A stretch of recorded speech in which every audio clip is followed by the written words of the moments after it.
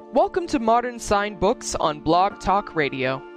If you're interested in what makes your favorite authors and collectors tick, then you'll love hearing what they have to say in our live interviews. Learn how they got started writing, the books and authors that inspired them, what they have in their personal collections, and much more.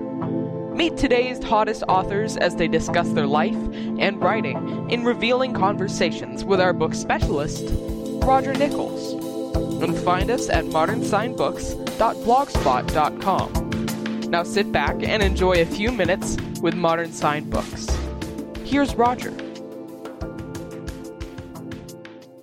Welcome to Blog Talk Radio. I'm your host, Roger Nichols. Our guest today is the talented and prolific Kevin J. Anderson. If there is a corner of the SF universe he's not written about yet, just wait. He's probably on his way right there now. One of his latest is Clockwork Lives, a steampunk compendium of stories with an unusual co-writer, Neil Peart, drummer and songwriter for the rock band Rush. It's set in the same universe as the previous Clockwork Angels, which was based on the concept album by Rush. We're very pleased to talk with Kevin this morning. Good morning, sir. Well, good morning, Roger. I'm having a great time being here. You woke me up early in the morning. I've got my coffee, and that way I get an earlier start on my writing. So who knows? I might be even more prolific today. Well, great. We'll take a partial credit for that then. It seems like an unlikely writing combo. I would think of like other rock drummers don't leap to mind as somebody you collaborate with. You end up with Phil Collins doing Susu Studio. This isn't going to work well. How did this thing happen? Well, I've actually known Neil Peart, and I'll pronounce it Peart so I can have all your readers know that I know what I'm talking about. Right. Neil Peart from Rush. I've known him for like 27 years now. My very first novel, called Resurrection Inc., was based on a Rush album called Grace Under Pressure. Or inspired by it, at least. Mm-hmm. And I put that in the acknowledgments when it was published, that I love the music of Rush, and they had inspired a lot of my stories. And Neil read that book and wrote me a 7-page single-space fan letter about how much he liked it. And that was about 27 years ago. So we've corresponded, been friends ever since, and they've continued to inspire me. And I've had my fairly successful career, and they've certainly gods of rock and roll music themselves. That been together for 40-some years, that they're kind of taking some time off right now after 40 years. Anyway, several years ago, Neil contacted me, and they were thinking about doing a concept album, which was steampunk fantasy, a big adventure with airships and pirates and a clockwork carnival and lost cities and all kinds of cool things. And Neil started brainstorming the story with me, the overall storyline. And fairly soon after that, he asked if I would write the novel version of it, because the album is a story in Clockwork Angels. I mean, it starts from first track to the last track. It's like, Pink Floyd's The Wall, or Sgt. Pepper's Lonely Hearts Club Band, or Tommy by The Who. It's a tradition in rock that some of the big albums have a story, but this time we've actually got a novel that goes with it. So Neil wrote the lyrics for the songs and brainstormed the characters and everything with me, and we wrote the novel of it, which is one of my very favorite novels. I really enjoyed working on it, and of course it's secretly laced with all kinds of inside Easter eggs of Rush references and lyrics and everything. So anyway, we wrote that book, and it came out and instantly hit the New York Times bestseller list, which was very gratifying to me, because there were several of my traditional publishers who expressed skepticism, like, well, how do you write a novel based on an album, and do Rush fans even read? And we clearly proved it wrong. Yeah. And that book sold very well. And then 2 years or so went by, but as we were brainstorming the first book, Neil and I just kept, the characters were so interesting to us, and a lot of the like minor characters, the B-string characters who appeared for a chapter or two, it seemed to us that they had their own stories, and we kept thinking of, well, we could tell the bookseller's tale, or the steamliner captain's tale, or the pirate's tale, and it just more and more of those came together. And I was looking for a way I didn't want to just do here's a collection of stories of some characters. And we ended up coming up with an entirely different novel that's sort of woven around the short stories, almost like a steampunk Canterbury Tales. And so anyway, that was called Clockwork Lives, and that came out a few months ago and has sold very well. And if you get a chance to look at it, and I know this sounds like a sales pitch, but if you get a chance to look at it, it's one of the most beautiful books that I've ever had published. The publisher did like red leatherette cover on it with gold embossing, and there's like marbled end papers and line drawings and color printing in it. It's the kind of book that you don't pick up at an airport because it's not at all a throwaway book. It's a beautiful book just to turn the pages and see the design and things. So I give compliments to my publisher for doing such a great job. Right. The only caveat I would have as a reader is that those beautifully designed little page numbers on the left and right are in about 3-point type. And for old people, I had to get a magnifying glass out to check the page numbers. In that case, listen to the audiobook because Neil Peart actually, for Clockwork Angels, Neil Peart reads the audiobook of it. He's got this wonderful, resonant, rich voice. And it's when I was listening to it myself, it was just a little fanboy thrill for me to be listening to one of my idols from rock music reading the words that I had written. And very satisfying for that. Oh, I should think so. Like a couple of the things in reading the book, and this is one of the things is that I take notes as I go, and I filled pages with clever lines that you put in here, and I want to throw a few of them at you and get some reactions to you. One is, of course, the framing device, the structure that you set this up with, where Miranda Peake it gets this unusual inheritance of the book, which will, with a drop of blood, write somebody's story in there, and she has to fill it up in order to get her inheritance.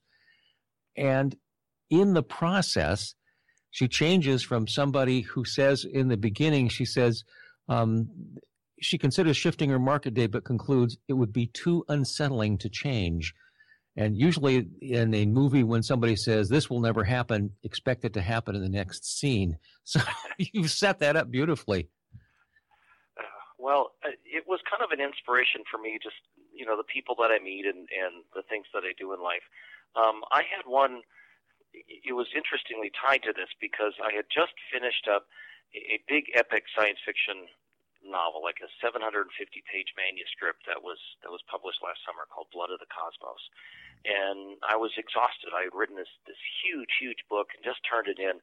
And so what I did was I thought I need to just go out hiking. I live in Colorado. I'm a big outdoors person. I love hiking and mountain climbing and things. And in fact, I do a fair amount of my writing that way with a recorder as I just walk along the trails and I'll dictate stories.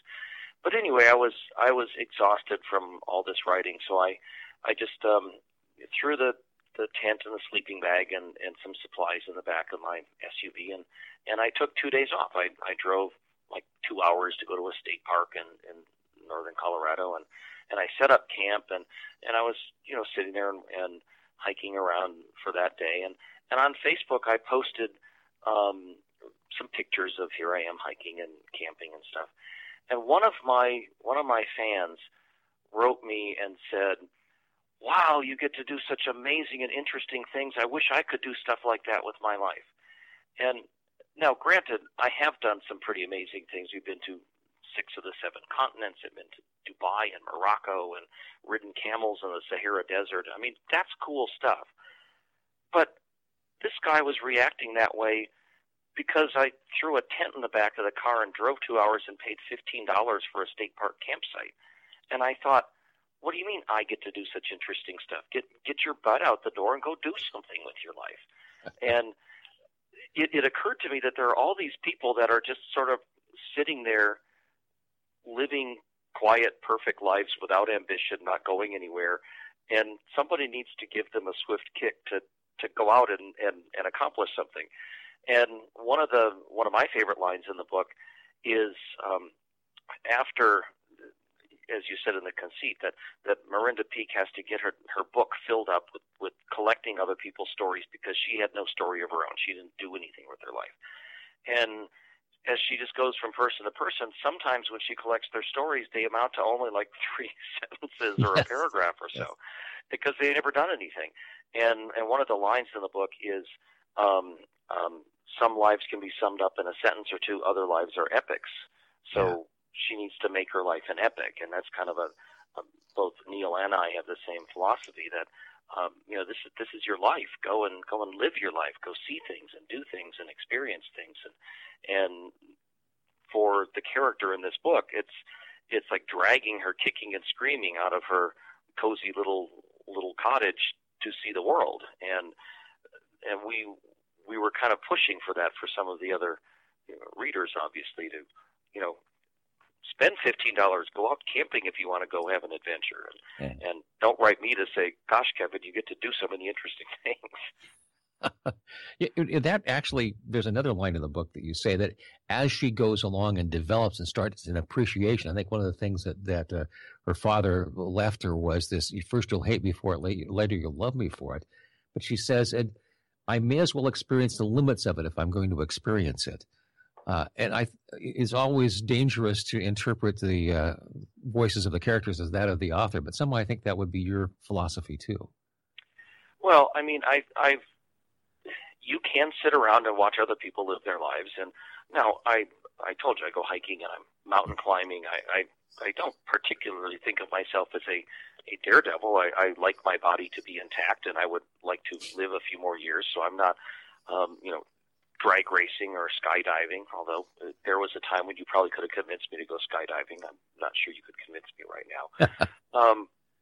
But the people that I know in life, I mean, I know a lot of people who, go and do things, and they're, the beer commercial, the most interesting man in the world. Well, the most interesting man in the world doesn't stay at home and watch TV. I mean, there are other things to do, and obviously I want every single person to sit at home and read my books. That there's nothing wrong with that. But there's a lot of great things out there, and I'm looking out the window right now at snow-capped Pikes Peak, and I've climbed it twice myself, and looking at so many other things, and it's sort of a crusade for people to make the most of it and see things and do things. Perhaps it would help if we had a pocket Dreamline compass. I want one, by the way. Yes. Well, and that's a little made-up thing, but it's really kind of cool. If I'm trying to remember it right, it has 2 dials on it, one that shows you where you are, one that shows you where you should be, or where you should be heading. There is a line on what I was just saying. There is a line from a Rush song that's really appropriate, that is it living or just existence? And you should actually be living instead of just existing. So Rush has influenced so many things that I could just quote it at will here. Speaking of which, just parenthetically, loved the feature film documentary that came out a couple of years ago now. That was wonderful. It was very nicely done. The Beyond the Lighted Stage. Yeah. Is that what you're talking about? Yeah. Very nice thing. And they just finished their R40 tour, and apparently there's going to be a documentary of that coming out. They just asked me for some images of some of the Clockwork Angels artwork and Clockwork Lives covers and stuff. So I'm curious to see what they're going to do with that. All right. Well, slip away from, unless there's anything else about the Clockwork Lives, which I absolutely loved, that you'd like to make sure that our listeners know about. Yeah, well, we could talk for hours, but I've written 130 books. I'm sure people want to hear about something else. So I'd be happy to talk about whatever other subjects you want to throw at me, and I will react. All right. Well, I would be remiss if I didn't talk about all the other universes that you have played in. X-Files, Star Wars, Dune, novelizations of things like League of Extraordinary Gentlemen. Is there somebody else's universe you would like to play in and haven't yet? Well, my stepson loves My Little Pony. I'm not sure that would be one that I would devote too terribly much in. I've also worked for Batman and Superman, and there is nothing that's just sitting there calling to me. I've also written for Star Trek and some other things. So, no, I mean, my creative plate is pretty full. and I've got various other projects that are in the works. And in fact, in my office, I have this big poster that just has the word on it that says "no" with an exclamation point. It's like 9-inch tall, big, bold, black letters, because I've got so many interests and everything sounds cool to me that when somebody asks me, "Would you write this or would you do this one?" I just last night I delivered a short story that features my zombie private investigator, whose name is Dan Shamble, and they wanted me to write something for a weird Western story. So I've got weird Western cowboys and a zombie private investigator together in one short story. So yeah, I can pretty much do any sort of creative mashup. I just love what I'm writing, and I love telling stories, and I love my imaginary friends, my characters, even though I often do really terrible things to them. But no, I'm not sitting around all day going, "Gosh, I wish the Transformers people would have me write a novel for them," or something. I'm kind of reactive, trying to catch up on all the things I've committed to rather than out hunting for new stuff. What's it like collaborating? You, like Larry Niven, do a lot of collaboration with people and with different people. Is it like dating different folks? How does it work for you?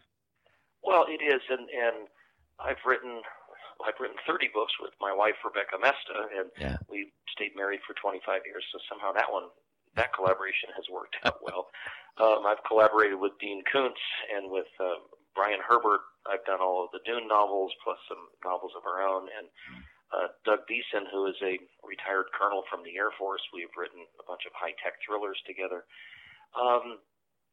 There are some writers that kind of hoard their ideas, that they don't want to tell anybody what they're working on. They're afraid it's going to dilute it or something or ruin the story. But I get so fired up with what I'm working on. I just love talking about it. I love brainstorming and exchanging ideas. So it works well for me to be working with another writer that, like with Brian Herbert and I are doing a Dune novel, and we've got I think it's our 15th one called Navigators of Dune coming out in September.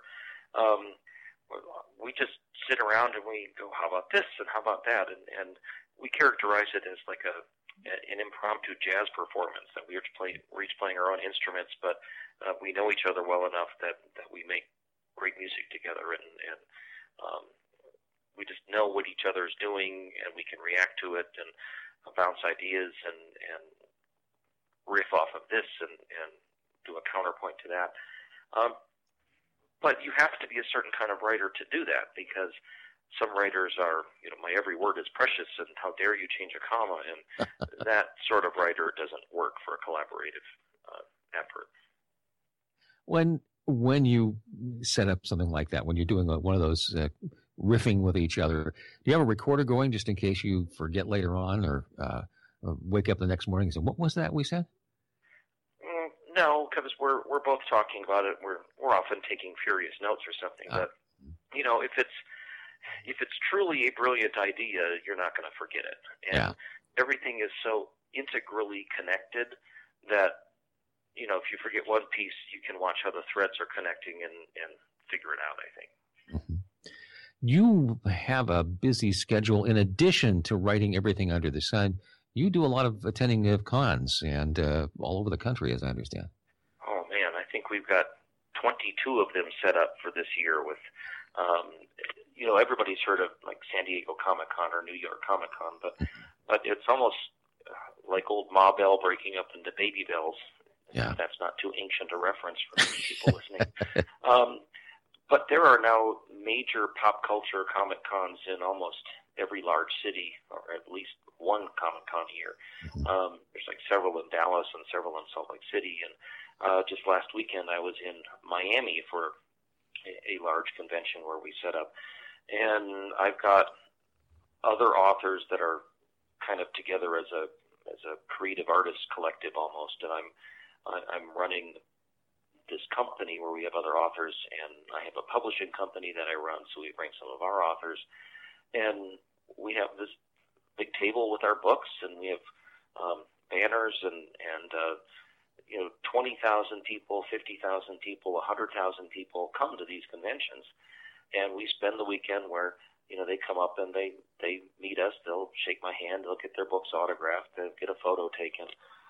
So I'm doing that like 2 or 3 times a month now, all year long, and so that's traveling around. I've got one coming up in, what's my next one? Pensacola, Florida, and then there's Kansas City, and then Salt Lake City, and Chicago, and so I'm running around all over the place. But an author just can't sit in a cabin in the mountains and expect people to telepathically discover the books. You have to be an entertainer as well, and meet people, and bathe regularly, and have a decent personality, and it's the whole package to get people out there to buy your books. And I also teach writers' workshops. I got a couple of those coming up in February, and you can see why I put this sign up in my office that says no, because I say yes to too many things. Well, and I'm glad you said yes to talking with us today, because that's another something that takes your time. It's very appreciative of it.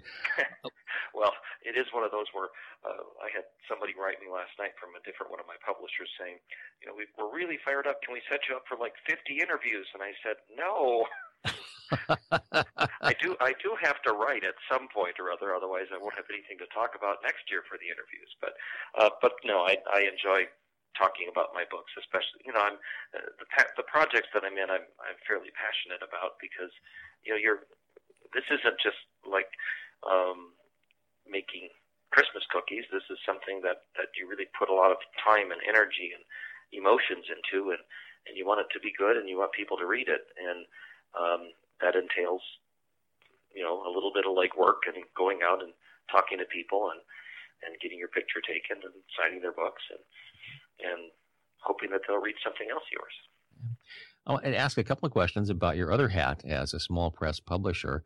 What do you look for when you publish, when you're on that side of the counter? Well, it's that one I'm kind of falling into backwards. It's a little unusual, because I launched Wordfire Press just as a way to bring back a bunch of my own books into print, because in the traditional model of publishing, that your book would come out and it would sell for a few years, and then they would let it go out of print, and you'd get the rights back, but nobody else would reprint it because it's an old book. Nobody wants it. Yeah. And because I'm fairly prolific, I had lots of my titles that had been published, and like I said, I always work really hard. I think that they were good books, one of which was Resurrection 8, the first book that was inspired by the Rush album. So they're all out of print, and nobody wants to reprint them, and I'm sitting there, and fans would be writing me excited when they'd find a dusty old copy at a used bookstore.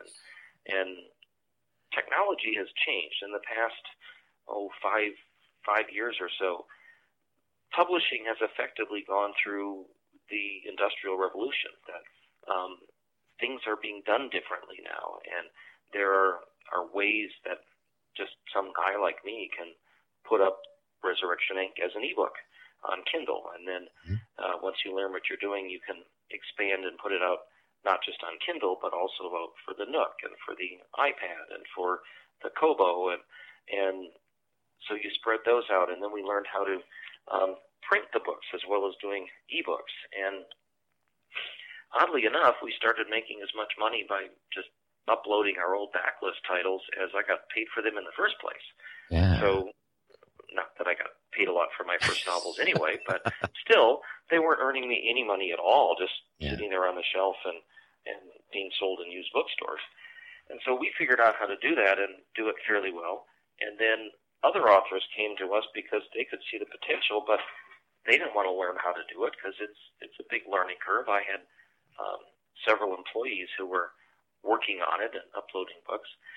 So Brian Herbert, my co-author on the Dune books, asked me to put up his backlist titles. And then when they found that a bunch of Frank Herbert's classic novels were out of print and major publishers didn't want to reprint them, so I put up the Frank Herbert backlist. And then by an interesting set of circumstances, I got all the rights to probably the greatest political novelist who ever lived, Alan Drury, who wrote a book called Advise and Consent that won the Pulitzer Prize and spent 54 weeks on the New York Times bestseller list. we got all of his books and started releasing those, and it kind of snowballed from there. So we mainly were reprinting novels by my friends or people who had decent track record, and they did so well that they started giving us original books that had never been published before, because for me, you don't make a lot of money from a big advance up front, but you keep getting checks and keep getting checks. They're not huge checks, but when you add them up, they come out to be a fair amount.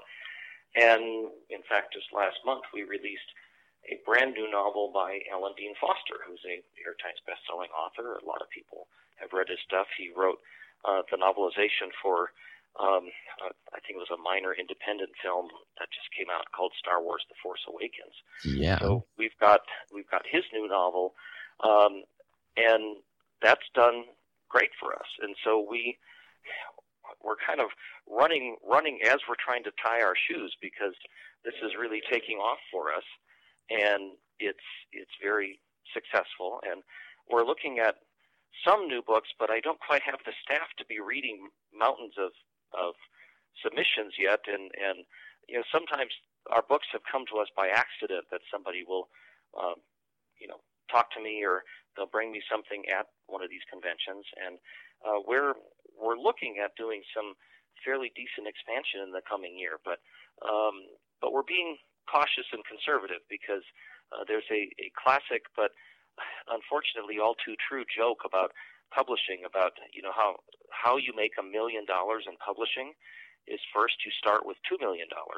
Yes. So I'm kind of being careful to not lose $1 million in order to make $1 million. So, there you go. It's you have a great regard for the fan. It seems like you're really in tune with that. And are you a collector yourself, a book collector? Oh, I'm not a collector at all, but I'm a super fanboy. I mean, I grew up in this little town in Wisconsin, and watching Star Trek and playing my imaginary Space 1999 episodes when I was a kid, running around out with some of my friends, and I grew up being a fan, and now I'm basically a professional fan. So I get to write stories that feature Batman or Luke Skywalker or Paul Atreides, or working with the band Rush, or writing comic books. And this is the coolest job in the world for somebody who grew up as a fanboy. So I understand them when I'm at a convention and people are coming up to me dressed as Deadpool or as Conan or Indiana Jones or whatever. I get that. I grew up with people like that, and but fandom now has just changed so much from what it was when I was a kid. I mean, you were sort of the pariah outcast if you read comic books or weird sci-fi stuff. But now it's become mainstream, and we're not all like characters from The Big Bang Theory. We're often can be normal. Well, I think Time Magazine a while back called The Rise of the Nerd or something like that. And those of us who spent time there going, yeah, about dang time. Yeah, absolutely. Yeah, those of us who were like in high school getting picked on by the cool kids on the football team, and now we've grown up, and the cool kids in the football team sort of work for us in the mailroom, and now we're running the computer companies and stuff. So. Yeah. Sweet revenge, yes. Yes. What is the Martin Luther King quote about the timeline is long, but the universe bends towards justice, or something like that? And that may be a little bit too highfalutin for fandom. So let's take a look at where you're headed right now. Give us a peek behind the curtain, and let us see what's in the works. We can, we are fanboys too. We drool over finding out what's coming up next. Wow, I'm trying to figure out where am I now. It's usually like running in place, just trying to keep up. Well, like I said, we've got like 22 big conventions this year that we're doing shows for, and a week from today, my wife and I are running the sixth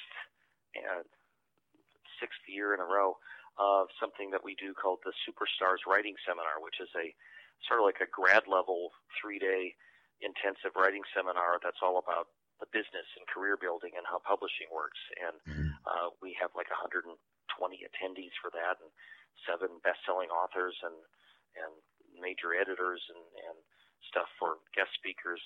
I'm putting in all this detail because I'm handling all this stuff right now. My wife and I are juggling all those things, and that starts in a week. And then I've got the Salt Lake City convention the week after that, and then the Pensacola convention the week after that.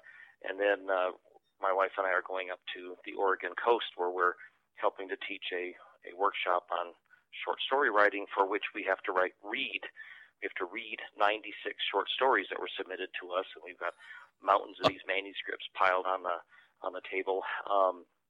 Anyway, for the main thing, I've got my Dune book, Navigators of Dune, comes out in September. So we're doing the final editing and proofreading and stuff on that. And in the same week or 1 week after that, I've got another major book called Eternity's Mind, a huge science fiction space opera, which is the third book in my Saga of Shadows trilogy. The first book in that was nominated for the Hugo Award last year. So I've got, in September, these 2 gigantic books that are coming out, plus I'm promoting all over the place. And with another co-author, I'm just now starting work on a really cool sort of U.S. history, American fantasy about like colonial America and the early days of America, where magic works. And our book is called Lewis and Clark in the Arcane Territories. So following Lewis and Clark through not just the American West, but an American West where there are things like dragons and dinosaurs and stuff. So, you are so much fun. And those of us who are based in Oregon, knowing that you're coming to town, will go, ooh, he's going to be in the state. It's sort of a private, it's just a private workshop that we're doing on the coast. So it's not a book signing that they can see me at. I was at Rose City Comic-Con in Portland last September or October, and we may well be back again this year. I don't even know what my fall convention schedule looks like yet. But you can follow me on Twitter at the word "the" with my initials, KJA, or just look up my name on Facebook. I've got like a fan page and stuff on there. Okay. And I'm always posting where my travels are. And I would quote my website, but it's in the middle of being revamped right now, so it's embarrassing. So I wouldn't want people to look at it quite yet. Okay. Anyway, Roger, there's lots and lots of stuff going on, and we could probably do a 4-hour interview and cover some of it. But we don't want to overwhelm people. We want to give them time to go out and read. Buy your after books. They read Yes. Clockwork Lives, they know that they should get off their butts and go and make their lives an epic. And I think that's a great closer for us. And unless there's anything that I haven't asked you want us to talk about. Oh, I think that covers us, and it gives people a taste, I think, so they can go out and check out some books. So thank you very much for having me on the show. All right. Kevin J. Anderson, in person on the show. Thank you so much for being with us. Thank you very much. You've been listening to Modern Sign Books on Blog Talk Radio with book specialist Roger Nichols. Be sure to check us out at modernsignbooks.blogspot.com.